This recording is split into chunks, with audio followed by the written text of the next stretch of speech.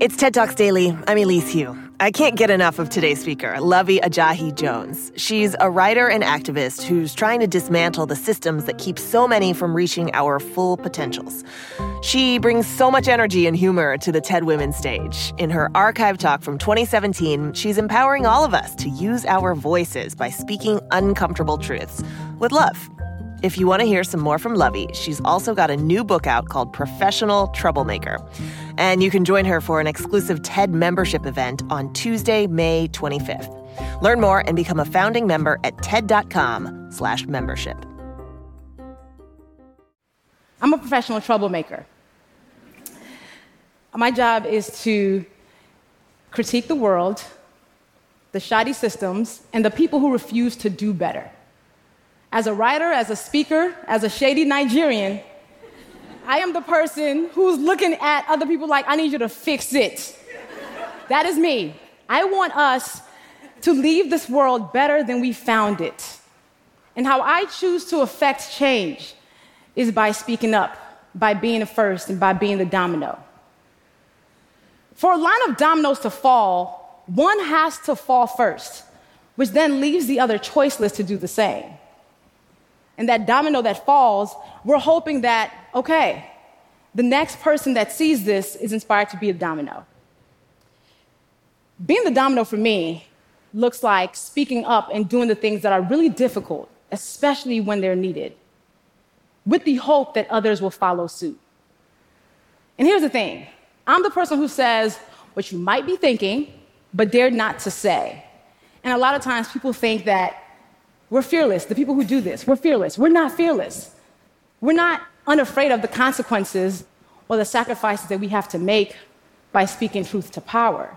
What happens is we feel like we have to, because there are too few people in the world willing to be the domino, too few people willing to take that fall. We're not doing it without fear.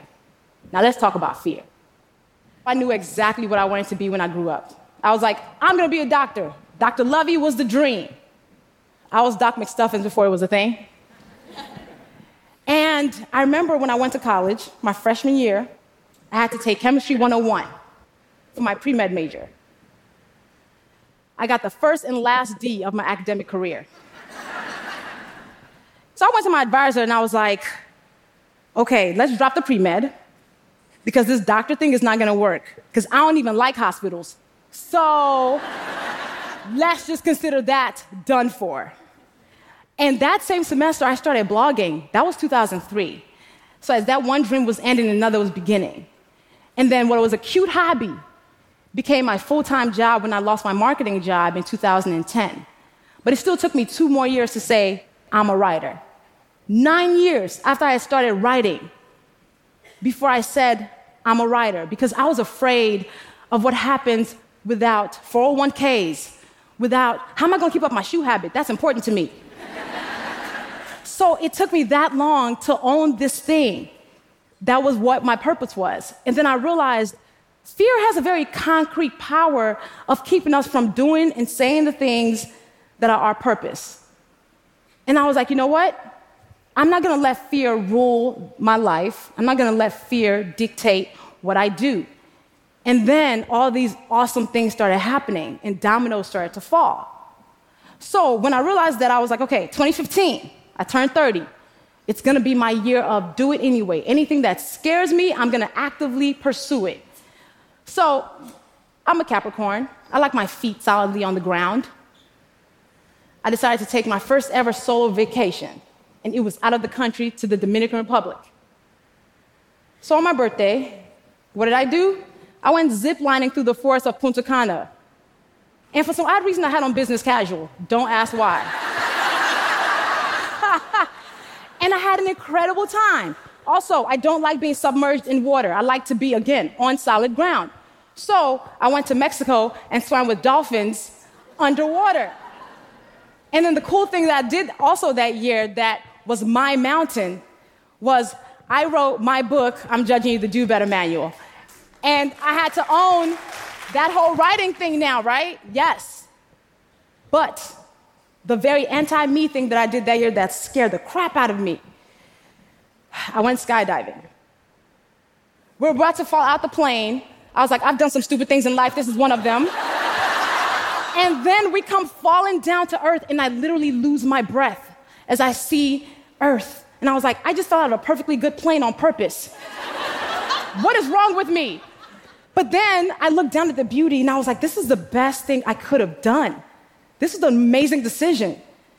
And I think about the times when I have to speak truth. It feels like I am falling out that plane. It feels like that moment when I'm at the edge of the plane, and I'm like, you shouldn't do this. But then I do it anyway because I realize I have to. Sitting at the edge of that plane and kind of staying on that plane is comfort to me. And I feel like every day that I'm speaking truth against institutions and people who are bigger than me and just forces that are more powerful than me, I feel like I'm falling out of that plane.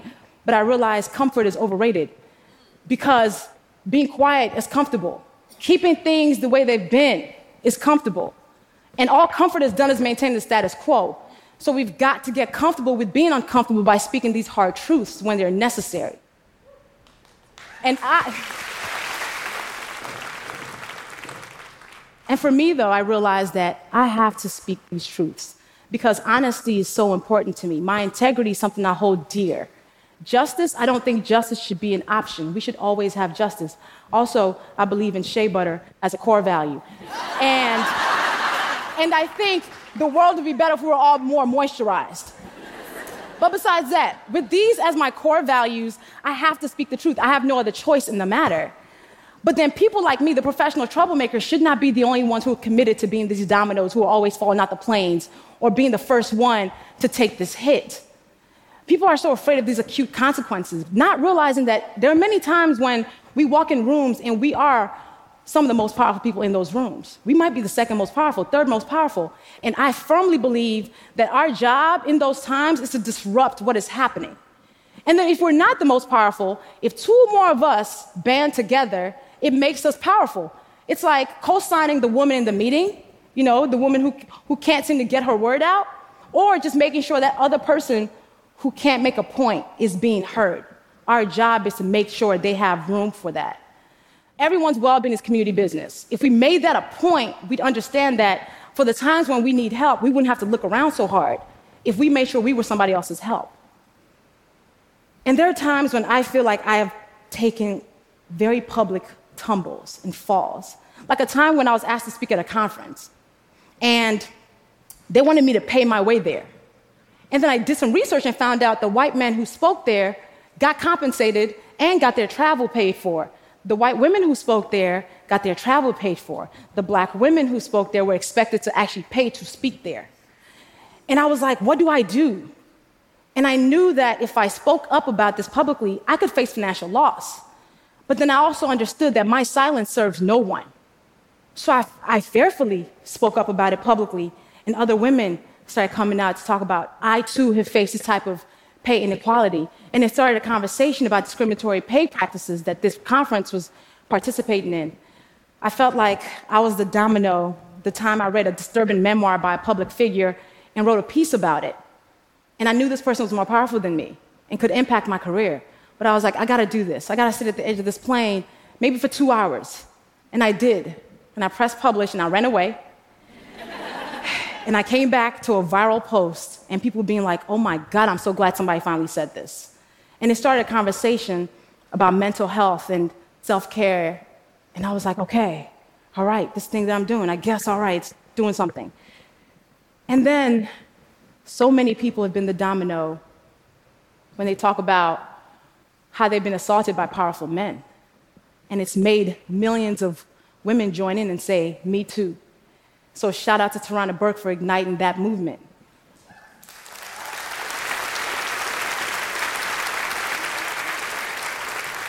People and systems count on our silence to keep us exactly where we are.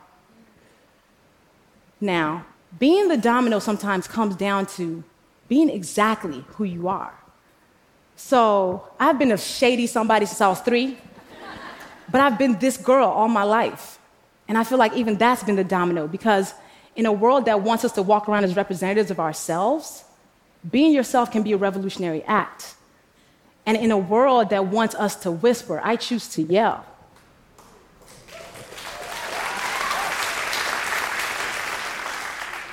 When it's time to say these hard things, I ask myself 3 things. 1, did you mean it? 2, can you defend it? 3, did you say it with love? If the answer is yes to all 3, I say it and let the chips fall. That's important. That checkpoint with myself always tells me, yes, you're supposed to do this. Telling the truth, telling thoughtful truth should not be a revolutionary act. Speaking truths of power should not be sacrificial, but they are. But I think if more of us chose to do this for the greater good, we'd be in better spaces than we are right now.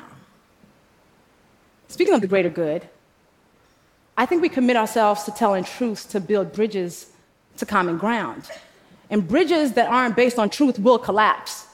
So it is our job, it is our obligation, it is our duty to speak truths of power, to be the domino. Not just when it's difficult, especially when it's difficult. Thank you.